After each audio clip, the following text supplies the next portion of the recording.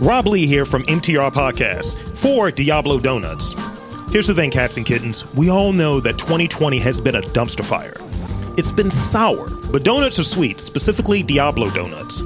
Diablo Donuts is a small batch artisan shop with local ingredients, a kind staff, and good old-fashioned donuts with a twist. Wrap your lips around the berry cheesecake or the Captain Chesapeake, a caramel Old Bay combo it's just great. Diablo Donuts is always fresh, always flavorful, and local AF. Hit up 410-DOUGH and place your order today. Tell them Rob Lee sent you.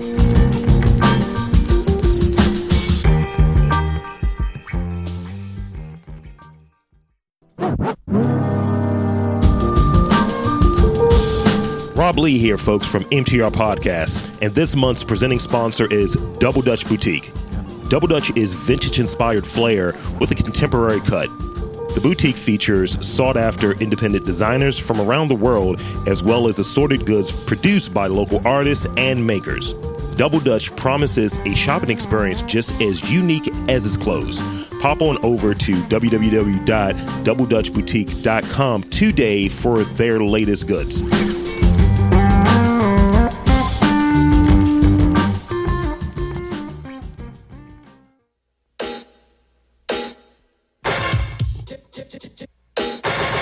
If my pops finds out I got in trouble in school today, I'm definitely going to be on punishment.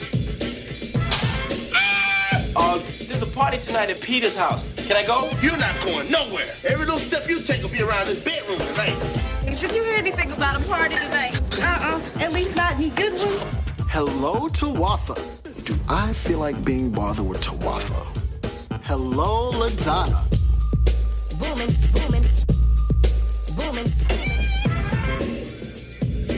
Yo, baby, you looking real good. Step off. Scandalous. Kick it, Pop.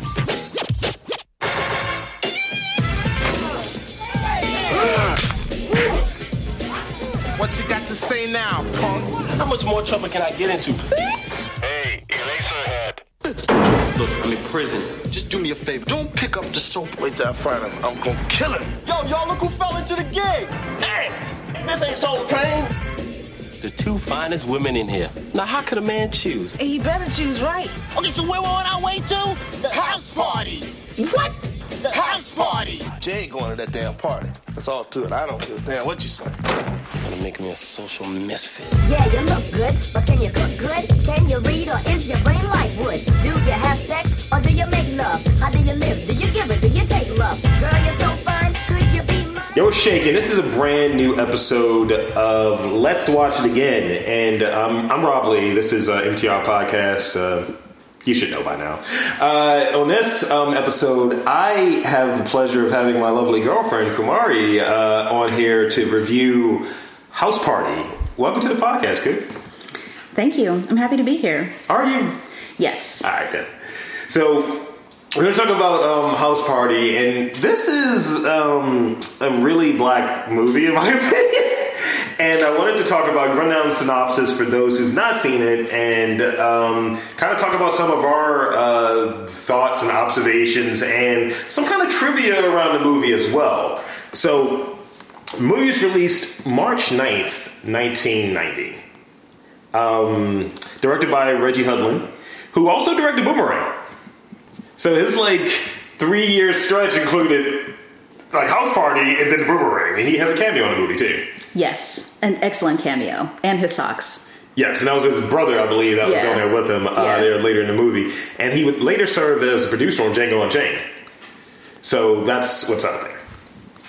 So the synopsis for this movie, Play's parents are out of town. He's planning a house party. This is on IMDb.com. Very well written, I'm sure. So if there's anything in here that's that's not what happened, please correct me on this. I've seen this movie a lot, but I wanted to, for simplicity's sake, have the synopsis. Play's parents are out of town, and he's planning a house party to end all house party. His friend Kid wants to go more than anything else, knowing that Sydney, played by Tisha Campbell, the hottest girl in the school, is going to be there. But when a kid gets into a fight in school, his father grounds him. Still determined to go, kid sneaks out of the house and faces one calamity after another to make his way to Play's house and party for the party of the school year. House party. I feel like there should be like a cut-in of like all the music from the background and just scenes that won't make sense to anyone if they're not seeing it. Ain't my type of hype, baby. You just have that pop up in there. Just intersperse the trailer in there, treat it like it's a trailer. Yes. So this movie stars Kid and Play, obviously. Full Force, who's great. Yes. Robin Harris, Tisha Campbell, and A.J. Johnson. Not to be confused by another A.J. Johnson, who's also in the movie. There's another A.J. Johnson in the movie? So the dude that played Ezel on Friday is in there, and he has the Jerry curl. That's the whole Follow the Drip dude. Yes.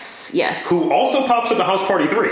Okay. As a completely different character. You're going beyond me now. You know I didn't see the other House Party movies. So this movie has early Tisha Campbell, early Martin Lawrence, and that set up the foundation for Martin, I think. It did, and you can actually see it. I feel like you can see it in the moment when they meet.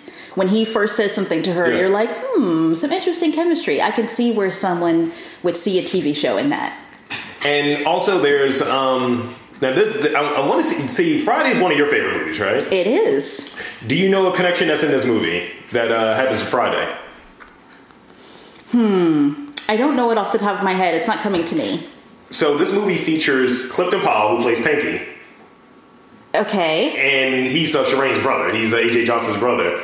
When she first goes into the projects, he's in the don't chance in here, girl. And John Witherspoon is the neighbor, and he's just like, I'm calling police on y'all niggas. Now, John Witherspoon, yes, that's something. I kind of thought it was more like this is in the same universe thing. Yeah.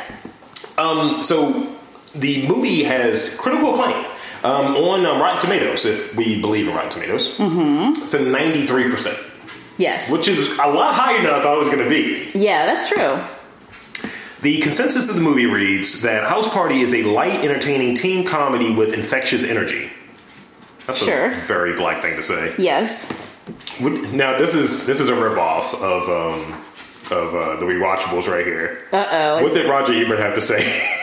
I actually did read a little bit of his review, and I think he says something like, it's fun and silly as it should be, or something like that. And I don't disagree with that, but I also feel like there's a lot going on in this movie that, and you know how I feel about Roger Ebert, one of my favorite film critics ever. I just feel like there's a lot going on that the average white person would not see. Right.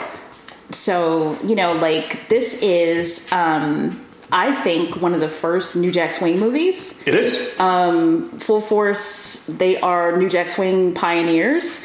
And so, before the floodgates open, New Jack City and the way that In Living Color is like a New Jack show, sort of. So I feel like this was like at the forefront of that. And there's also a lot going on with like family and black community, black youth that I think somebody just watching the movie might be like, oh, that's nice, but I feel like there's a lot more going on. The colorism thing is in there too. Yes. Namely with... It's kind of the flip. It's like Tisha Campbell, the Sydney character and the Shireen character, Kid and Play, obviously. Yes. So you have that kind of flip dynamic that's there. Roger Ebert gave it 3 out of 4 stars. Which is high for him, for a comedy. Yes. And commended the energy and exuberance. He called the film a wall-to-wall with exuberant song and dance, and stated that the music is a musical is used as a musical as a canvas. Is used by director Reginald Hudlin to show black teenagers with the freshness and originality that's rare in modern movies. Now that I would totally agree with, because there aren't really a lot of black teen comedies. What movies can you think of that are about like black youth, especially if you're going to compare with the sheer number of John Hughes movies and Heathers, the movies that I grew up with? There were very few movies, if any, that had that same sort of vibe, but like with an all-black cast. And I think capturing it, there was this recent thing I saw from Tyler. He was Everybody Hates Chris, the kid, and he was just like, "Can we just stop having non-black writers write black slang dialogue, please?" I support him in that. It gets pretty bad. And this was just like I was 5 when this movie came out, right? So I don't know what was being said, like, at that time, like, if this slang was accurate and so on, but it felt like this wasn't contrived. It wasn't. So you said March 9th, 1990, so that would have been the spring of my senior year in high school. Mm-hmm. So I was actually in high school when this movie came out. None of the people who appear to be in high school obviously are even close to being the right age. We'll get to that later. Yes. But yeah, I mean, there's some of it is a little bit exaggerated, but I think that's the way it's supposed to be, because these roles were intended for DJ Jazzy Jeff and the Fresh Prince, which is already like, oh, boo you, a like exaggeration, kind of like comedy rap. You know, so it's like, you kind of expect it to be like, yeah, look at these honeys. You know what I mean? When it's like, I'm maxing on these honeys. I don't know that a lot of dudes I went to school with necessarily talked like that, but it was the actual words that they were using, I think, were accurate. It was just the way that they were like stacked up on top of each other for like extra comedic effect. Totally. This movie is in Wikipedia. This movie is listed under the Hood Films section. It's not a hood film. It is not. Most of their parents are middle class. They're at like the kid breaks up it's like a sorority fraternity like gala or whatever. It's not a hood movie. And that's where we have a great cameo in this scene too, by the way. Yes. So the movie had a $2.5 million budget. This is not anything. So 1990s though, that's probably like five, so still not much. Okay. But I think it's not quite independent. Mm-hmm. It made 26.2 million. 26.4, sorry. Considered a cult classic. It opened a week after The Hunt for Red October, and on the same week as Joe versus the Volcano. So no one remembers that movie. 90s Tom Hanks or whatever. Yes. So the movie opened. It almost doubled it almost made its nut back times 2 in that first weekend. So it debuted at third, but it made almost $5 million in its debut. Okay. And it was a New Line Cinema release. So New Line Cinema's 1990 includes 2 movies that I've already covered for this podcast series. I only know one of them. King of New York and Ninja Turtles. Yeah. Were all in 1990. And I think Ninja Turtles later this month, by the way. I don't know if this still stands, but at one point, Teenage Mutant Ninja Turtles was the highest grossing independent movie. It was, yes. Okay, because it was like, their independent movies were not a thing. Mm-hmm. So, and at the time that, because I think, didn't I tell you about this? Where it's like, in the movie theater to see House Party, I feel like they showed the trailer for Teenage Mutant Ninja Turtles. Please describe this. Well, because in 1990, it was still possible to not know that something was going to happen. Mm-hmm. So you would be sitting there and you'd actually be surprised because maybe you hadn't even heard that they were making a movie out of this. So, I mean, the audience was just sitting there amazed. Everyone was just like, oh my God, people are like, it's like a mixture of like revelry and laughing. And like, it actually worked out great because it was kind of like a raucous start before the movie even started. And here's the funny thing about it. I know you haven't seen the third movie, but there's a Ninja Turtles connection in the third movie. Oh God! There's supposed to be like this stag video, this porn video, and porn. What? Because it's a bachelor party. Sure. Because a kid is getting married in the third one. Unlikely. We'll talk about that. And so I think they're trying to quell the grandmother. It's like, yeah, just watch Ninja Turtles, and it's really the porn movie instead of Ninja Turtles. Of course so at the bachelor party, they're watching Turtles, and it's like, yeah, cowabunga, dude. And then she's like watching the porno. She's like, this ain't no damn turtle, this that ass. Wow, it's fire. That's a good line, though. That's good. So, going to one of the things you mentioned a second ago, mm-hmm. No one's in high school. No one is in their non-20s in this movie. I mean, and it's almost like Scooby-Doo. You know how it's like they're supposed to be kids, which you're just like, Fred, you look like you're 30. Yeah, exactly. Play looks like you should have graduated from college 5 years ago. So, but in a way, also, it just makes it funnier. So, Kid and Play were both born in 1964, I believe. Okay. No, 64. Play was born in 62. So, to your point, mm-hmm. When this movie came out, he would have been 28 years old. Right. He's like 10 years removed from being. It's like, you're in post-grad, my guy. And he's closer to Robin Harris. Exactly. It's just like, what?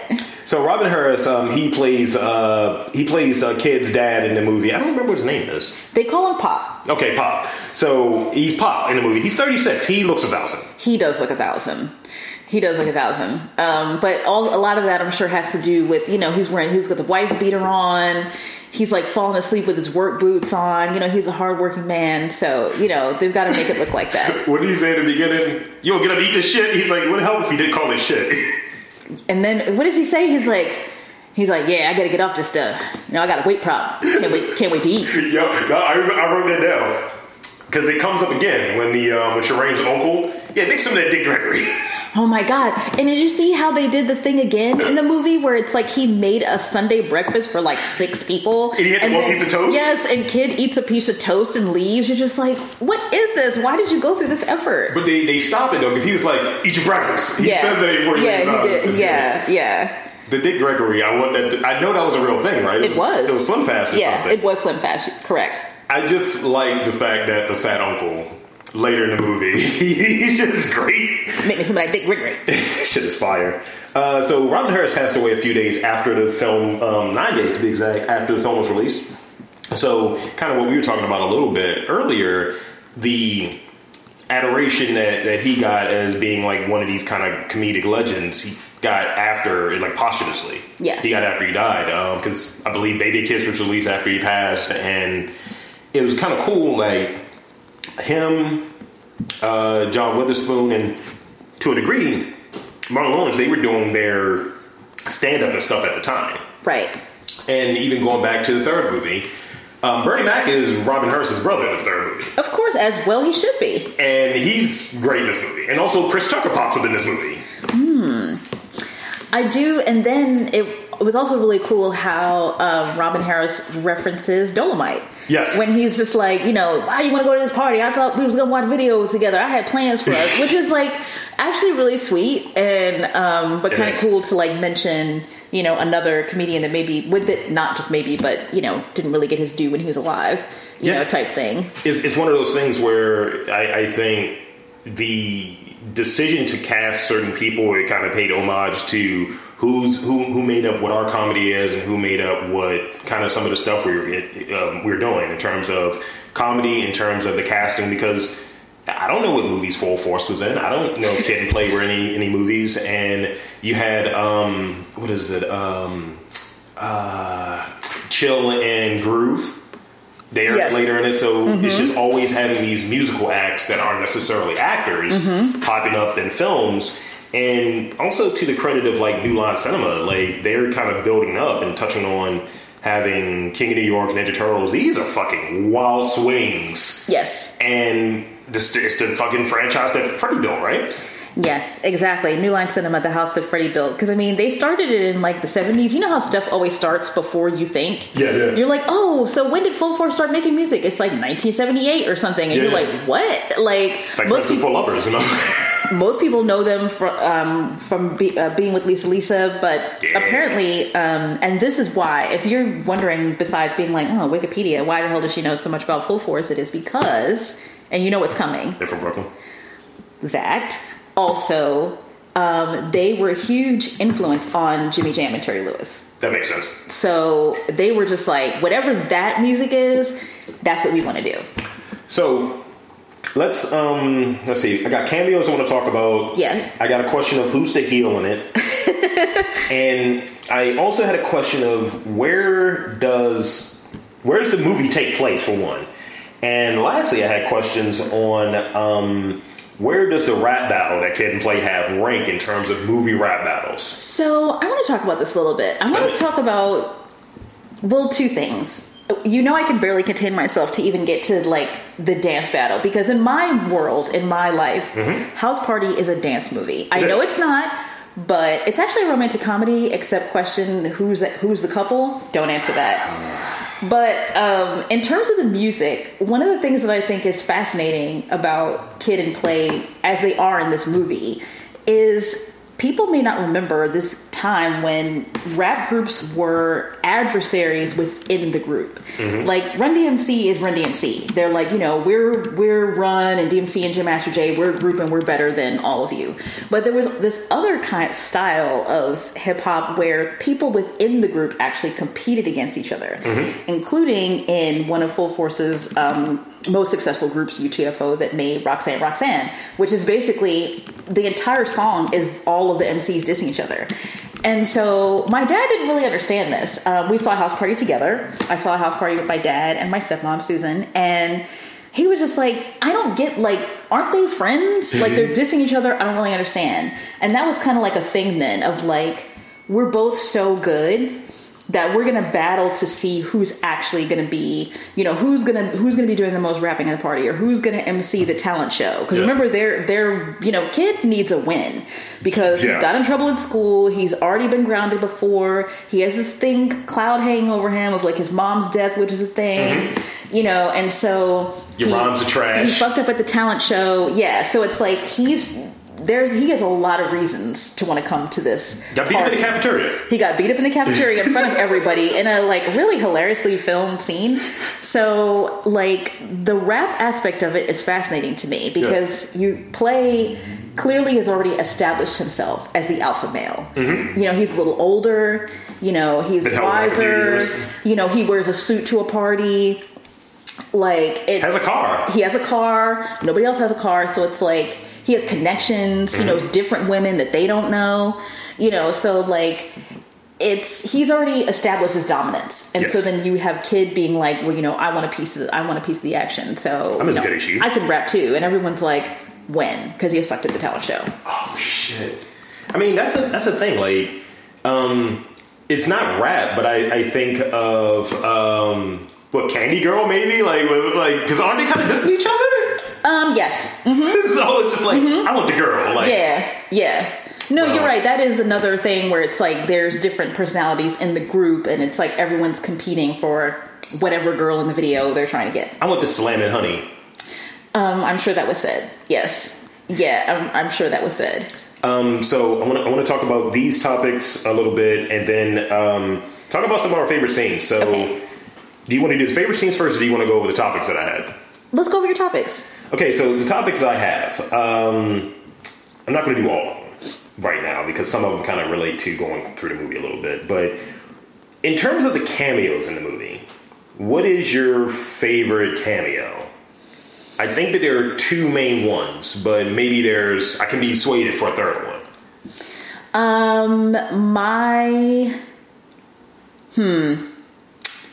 I wasn't expecting this question to be so difficult. I have to say, actually, that...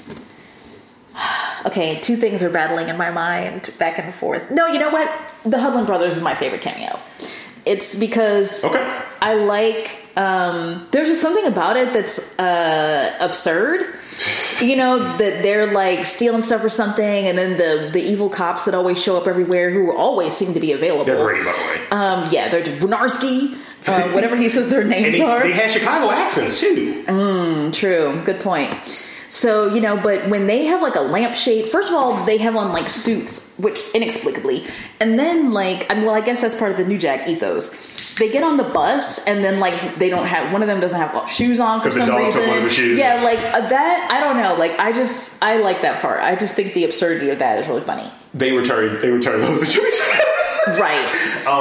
Or they were Damon Wayans from I'm Gonna Get You, Sucker. Same aesthetic. Or Homeboy Shopping Network because they were stealing in Living Color. Yes. Any of those things work. Maybe an amalgamation.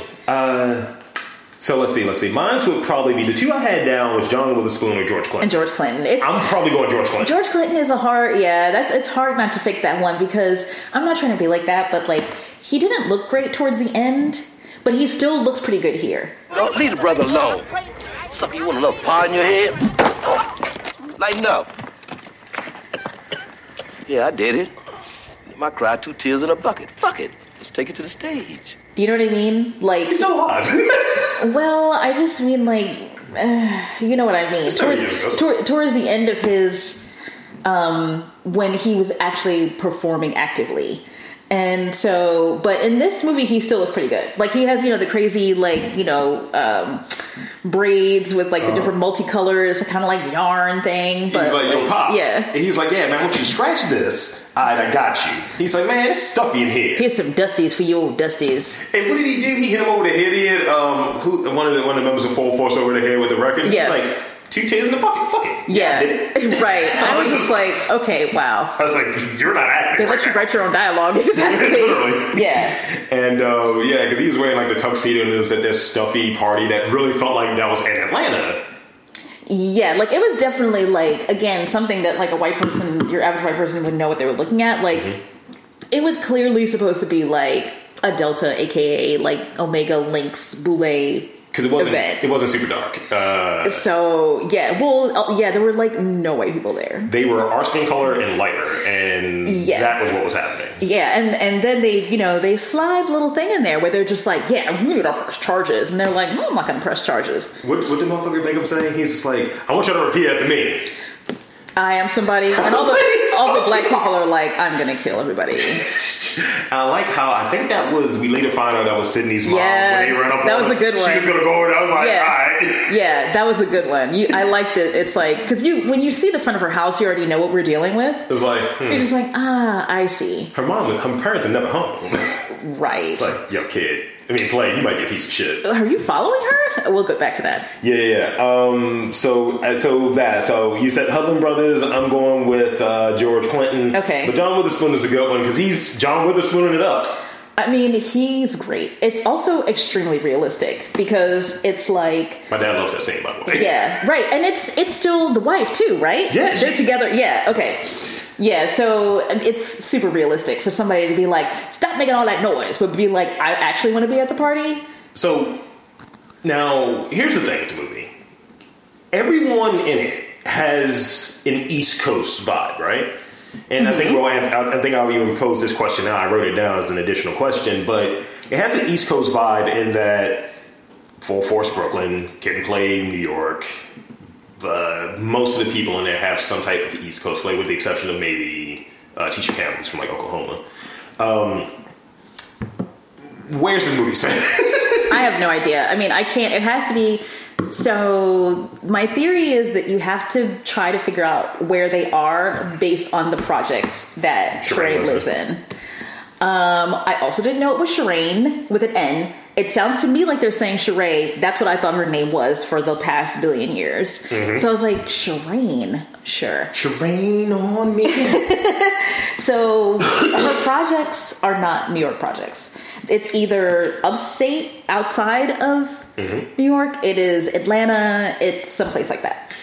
I'm going either Atlanta or Chicago because maybe Chicago because it's not Southern. Because the cops had the accent. That's the only thing that really sticks out because everyone else has a New York accent. Because especially Play. I'm just like, all right. Yeah, because when these honeys are involved, you're like involved, like dead ass. What are you saying? Yo. Right, exactly. And then like the Hudlin brothers are like Bahamian or some shit. It's like, you don't have to know. I don't know. Right? Yeah, we don't care. Go Howard, I guess. I don't know. It'd be funny if it's like, oh, this is DC. You're like, nah. No, I don't think so. So, now this is the question I had. Because this was originally intended to be Will Smith and Jazzy Jeff, how would the movie work with them two in that role? Because I feel like, because of the timing, Fresh Prince of Bel-Air came out around this time, maybe a year or 6 months to a year later. Would the movie have been the same with those... Would it have been the same if it was Will Smith and Jazzy Jeff instead of Kid and Play? No.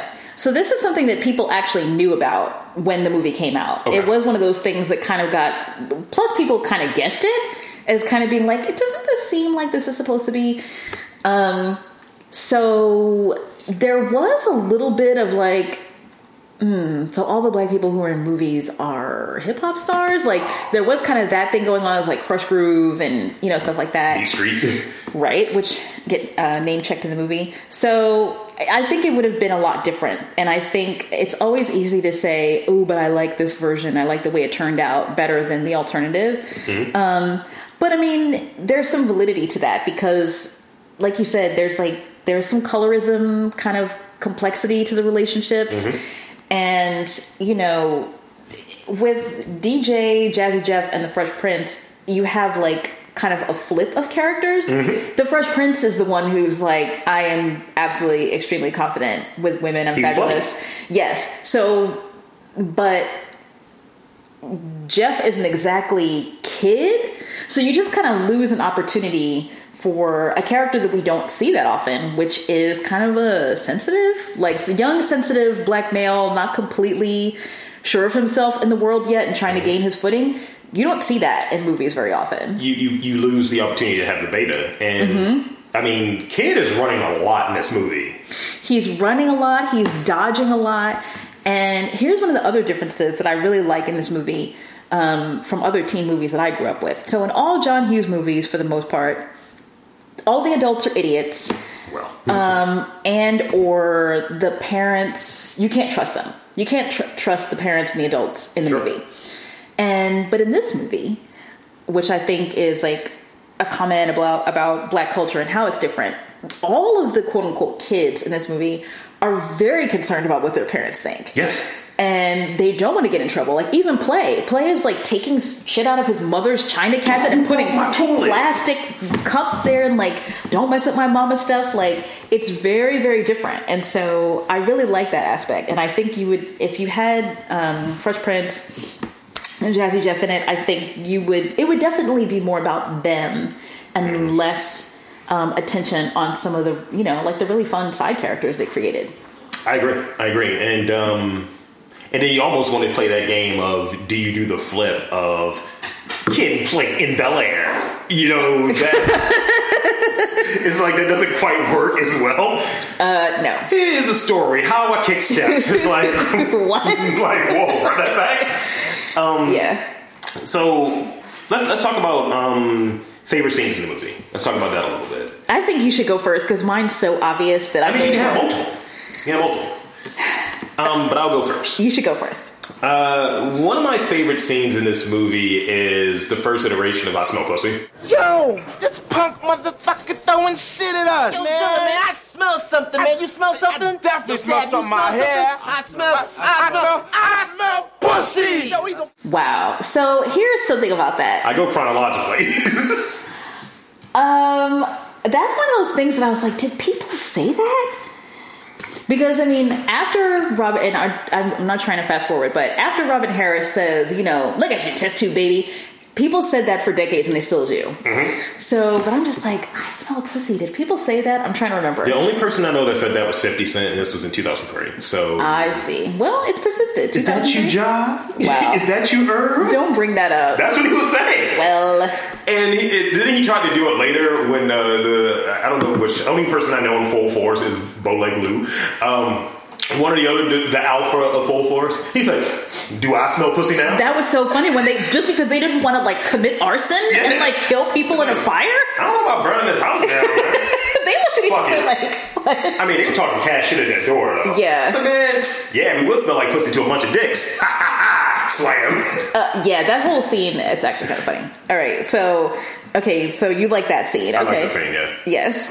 What else? I like pretty much everything at Shireen's, initially at Shireen's place. It's awesome. Also very authentic. Yes. Yo. You could drink that, Peanut. We out of here. Look at all that sugar. Just thinking about drinking that stuff makes my teeth hurt. That's good, girl. Talk to you. Like some of that Dick Gregory. And they do my favorite thing. The thing that I said I do in every relationship I've been in, I do. Time classics. These songs. Don't you love the way it's in everybody's house? Yes. And what did he say? He's like, oh no, brother, you gotta get your own. Those commercials were on TV all the time. Shit was fire. And of course, the Kool-Aid scene. I mean, that is how one of my best friends, Heather, that is how she makes Kool-Aid. Like and lemonade. Kool-Aid. Yeah. Grape or red. Those are two different things. Red. It's great. And I think his name was also Peter, which is Play's name, I believe. Oh, I don't remember. Maybe it was. But then later it was like Peanut, and I was like, maybe she had said Peanut, but said it weird. But also in real life, aren't Kid and Play both named Christopher? They are. It's great. That's amazing. Christopher Martin, Christopher Reed. So what else did I have? So Shireen's house. I Smell Pussy. What else? It would probably be. It would probably be the scene because of the climate we're in. Just when Robin Harris kind of dresses down the police. Hey, you! Where are you going? I'm going to mind my fucking business. That's where I'm going. Do you have a problem with that, officer? Again with the questions. What is this, Jeopardy?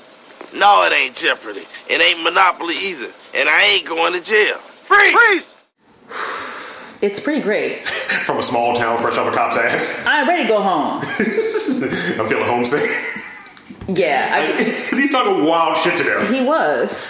It's like, fuck him. And you pretty much, his whole B story. It's great. Because when he goes in, he confronts all of them. And what does Tisha Campbell say to him?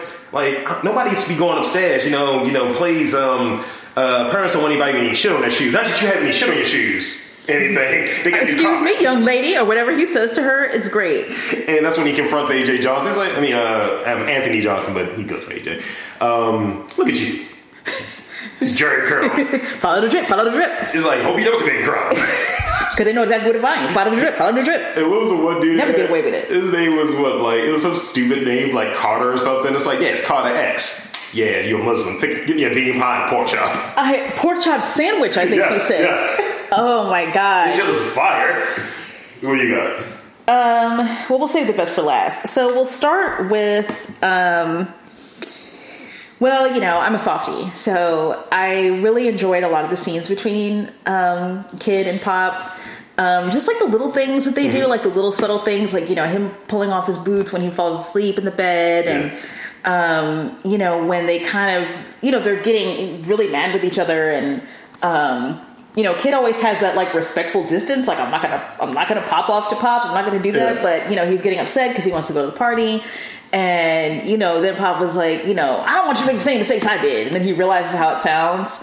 And then he tries to like pat him, but he can't touch his hair. And, I just thought that was like so great. And he's like, I've been under a lot of pressure. That's all, so this like day of war. Exactly. Right. But I just thought it was like, it's things like that to me that make a comedy that push it, like into like a different status of something that like you want to watch again, or like, you get more attached to the characters than just, it would be enough if you just laughed at it. It gives it heart, I think. Yeah. Would you even put in there that other exchange when he's on the phone? It really needed that overtime. Yes. It doesn't take, there's a lot of economy. Like they really do a good job of filling out like his character and their relationship with just like those little things of being like, when he knows it's a letter from school and then like Kid is trying to like get rid of it and he's on the phone and he's like, give me that. Right. So in terms of black pop culture dads, because usually it's TV,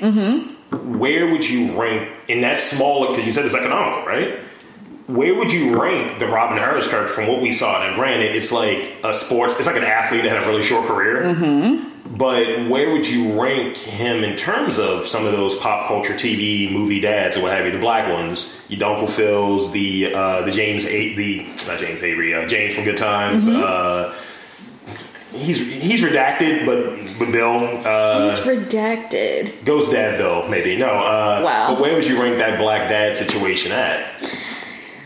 I put him up pretty high because, I think, he definitely has some of the very, like, recognizable black dad tropes. Corporal punishment, not being the least of it. I'm just going to beat your ass if you don't know how to act right. What's he say? Don't do that just yet. Yeah, exactly. Like, shit. He says during the credits, he's just like, I'm gonna whoop you till I get sleepy, and I just took a nap, so I'm wide awoke. And you're just like, oh my God. And he's like beating him in between. That's a fire line. It's great. So I put him high up there because also you can tell when Kid encounters the cops, he's had the talk.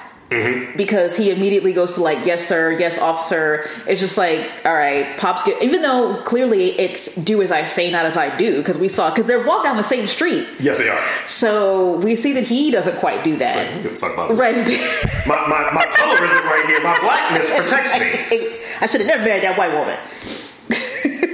That was the thing I was wondering. I was like, can we figure out how to explain you as the dad, you as the son? Look, there's a missing part of it. He explained it. It's like solve for why, Right. So yeah, I rank him high up there on father figures. So yes, I love that scene. And, then I'm just going to go straight to it. Of course you are. The dance battle. Yo, Kid, man. Yo, do that dance stuff you was doing out there on the dance floor. I've been trying to get that all night, man. No, I really don't feel like it. Yo, come on, man. No, I'm really not in the mood. I'm not in the mood. All right, then don't do it then. I'll learn them on. Wait a minute. Don't give up so easy. I'll teach you. I knew you wouldn't go out on me like that. I'll teach you. Yo, come on, man. Now, this is very complicated. It is absolutely one of the number one reasons to watch this movie.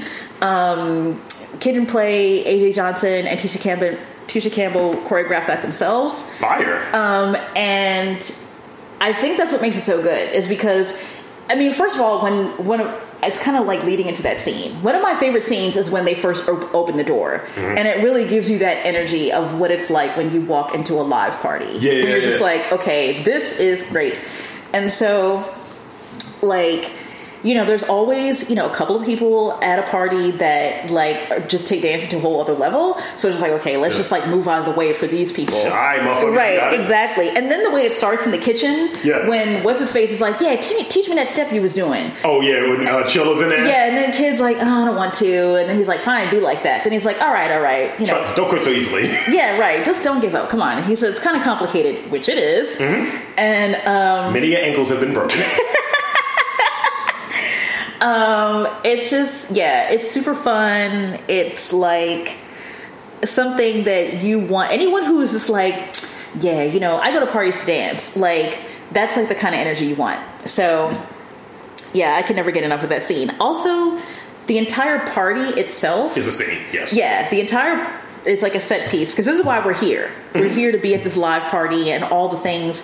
And it reminds you of how, like, when you're young, even though, you know, we're younger than them, even though because they're almost 30, but, you know, when you're young, you can actually believe that, like, your life is going to change at a party. Yes. Or that something is going to happen that's going to be so important that you have to be there.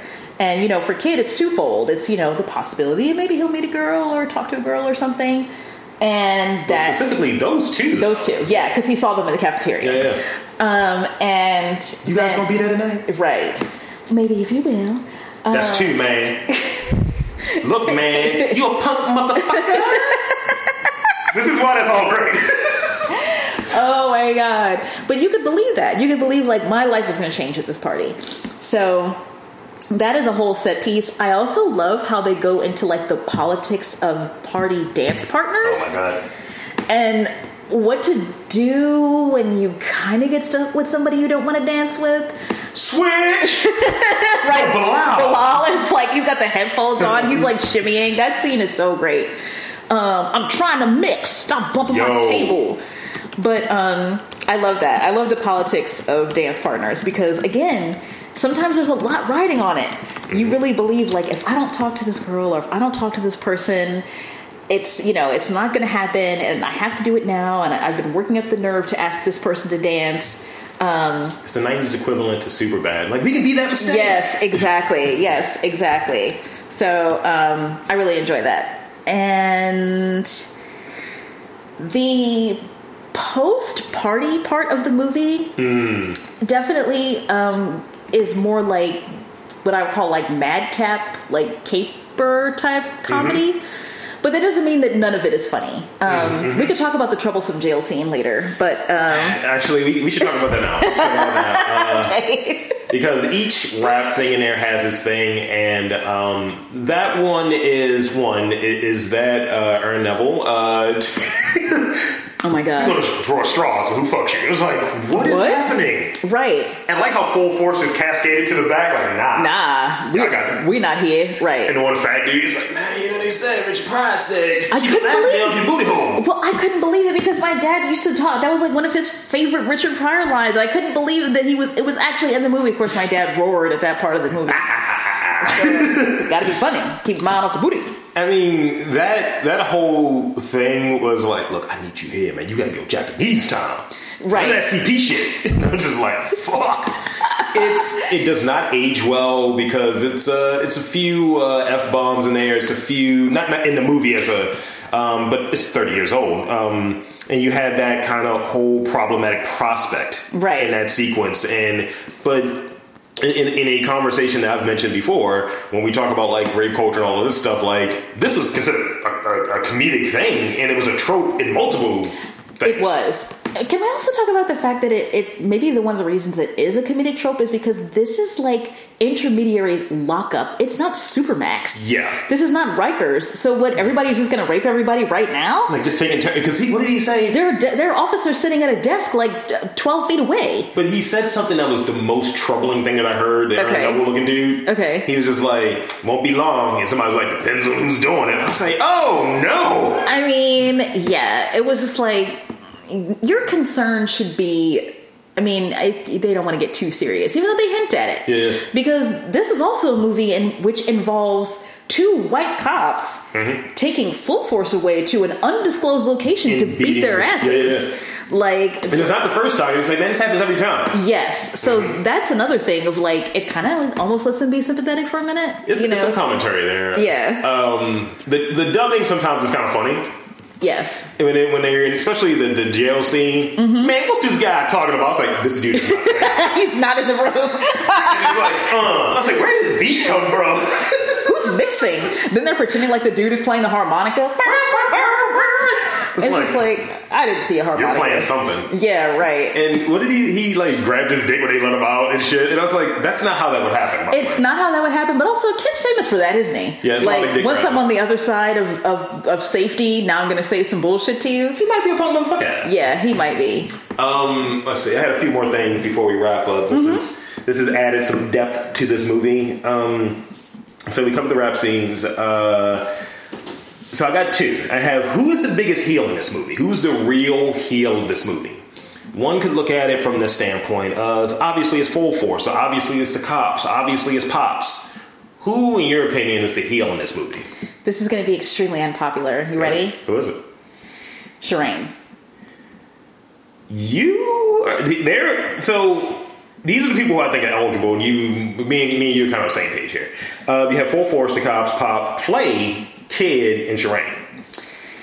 So Play is a heel a lot in this movie. He is. And he's a dog. He's a dog, okay? I mean, so, okay. I'm sure that part of my opinion has to do with the fact that I've known a couple of Shireens. I was going to say, because she's dark skinned. In my lifetime. No. I have known a couple of Shireens in my lifetime. And you definitely get a sense of a pretty complicated relationship between her and Sydney.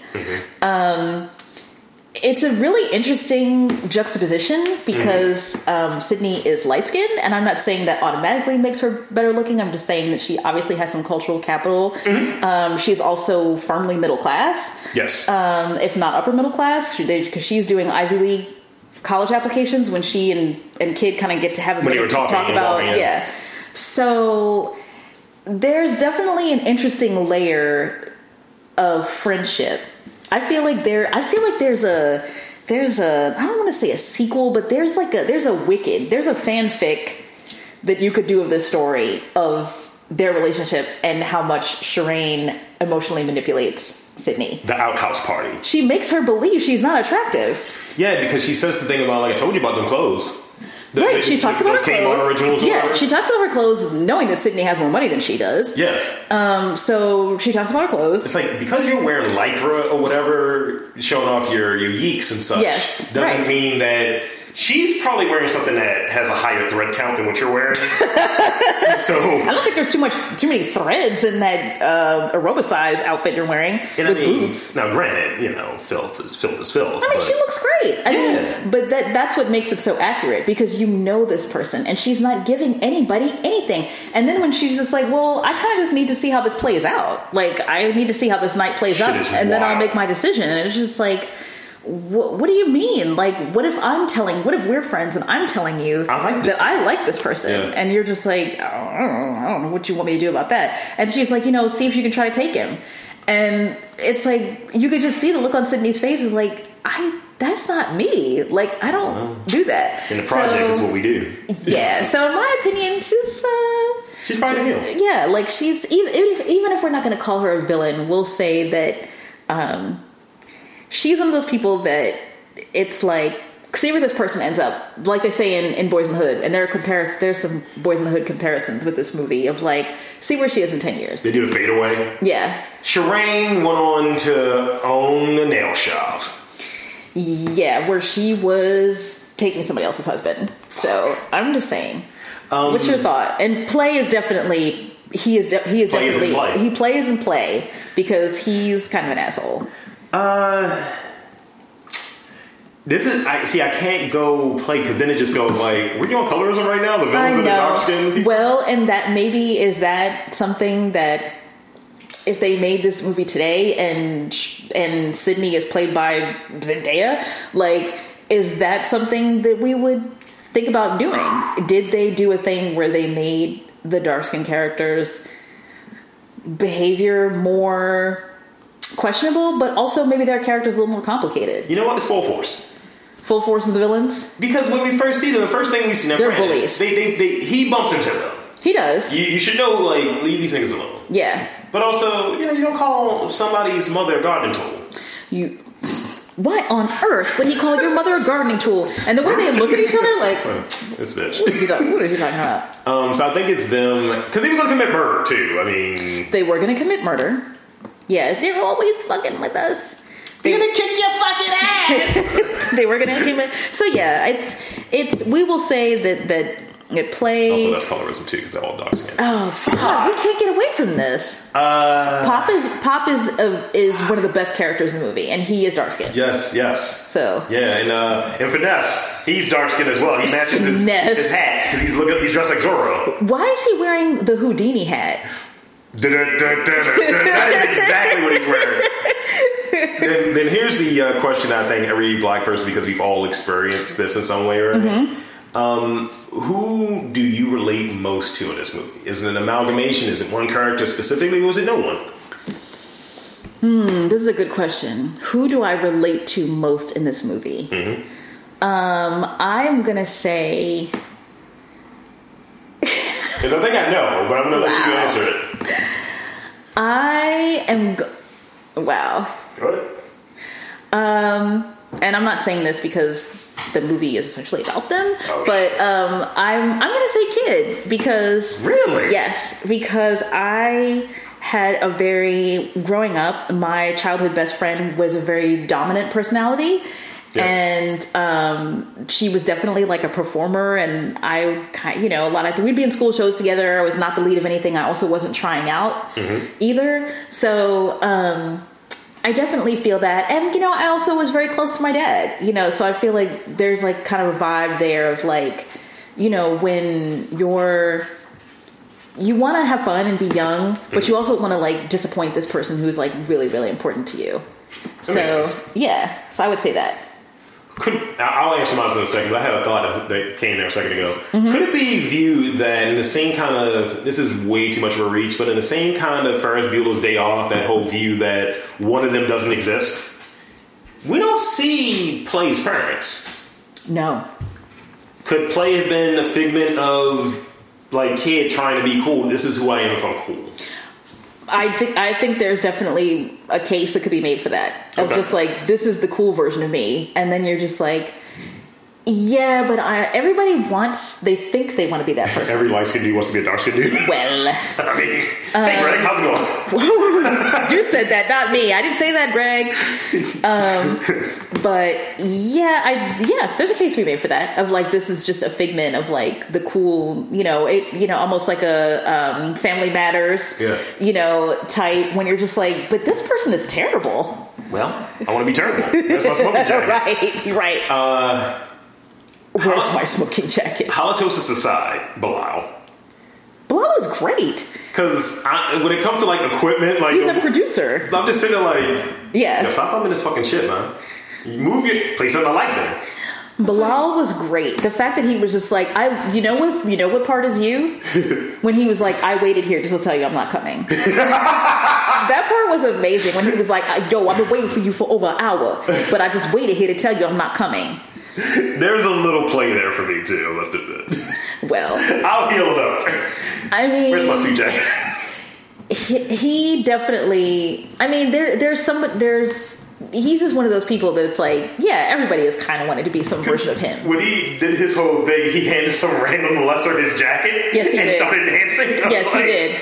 Yeah, because his whole thing was just like, First of all, you're not going to show me up at my party. This is my house, nigga. This is my party. It's called house party, which is at my house. Yeah. Do you have a house or is that an apartment? Right, exactly. It's like, that's a house. Like, so, I definitely enjoyed his dancing while he was vacuuming. Very Morris Day.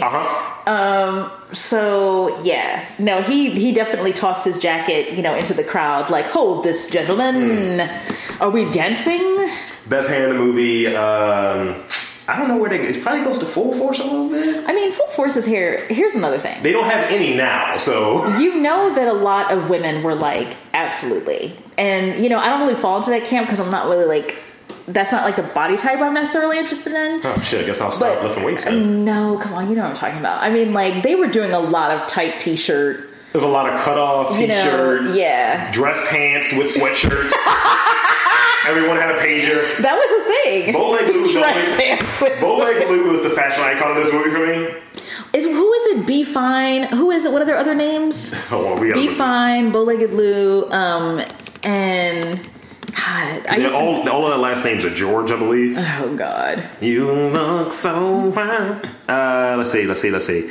Be Fine, Paul Anthony, Bowleg Lou, Shy, yeah, Cut right. TT, Baby G, yeah, hell yeah, amazing. I mean, I need these nicknames. Dress pants with sweatshirts. That is so that look. I'm dying. So this was Full Force's second movie. What was their first? I'm thinking. You may have mentioned it earlier, by the way. Crush Groove? Yes. All right. Yay. And they were in 2 movies after House Party. Damn it. One of them is easy. I don't know. What? House Party 2? They were. Okay. And they were also in Who's the Man? Who's the Man? I've never seen Who's the Man. I haven't either. I just know the soundtrack. So, any final thoughts on House Party before we wrap this up? Well, I over-intellectualize everything. So I was really amazed at how hard it was to watch this movie, like to find it. Yeah, it's an issue. I was just like, why isn't this available everywhere? Because I thought we were celebrating Black content, but I guess that was on Netflix. What? That was only for a week, a day. Oh, never mind. It's over. What is the thing? A strong Black lead, right? Yeah, you don't say. Exactly. So I thought we were celebrating Black content creators. So it was very weird to me how hard it was to watch because it's a fun movie and more people should see it. And it's kind of not one of those things of the Black struggle, it's just Black people. The Black struggle. It's always that. I don't like that shit. It's not fun. And this movie was despite some of the things that may happen in there and some of the things that have not aged well, it's still a very, just like a palate cleanser kind of thing. Yeah. Especially in 2020. Because even the scene with Sydney and Kid would be filmed differently if it was filmed today. There was a little chasing, which probably would not happen. But it's still majorly checked the box in explicitly talking about safe sex, which you would need to do in 1990 and address that directly. His dried up condom. His dried up condom. Well, Been here a little too long. Yeah, so but in a lot of ways, I mean, pretty well done for the time. You know what I mean? So yeah, it was like, let's have a conversation first. Yeah. So that's that, I guess. That's that. So there you have it. This is Rob Lee and Kamari.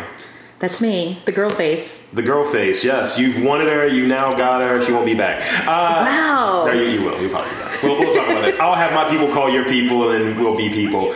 This was our review and revisiting House Party from 1990, 30th anniversary. Tune in next week for another episode.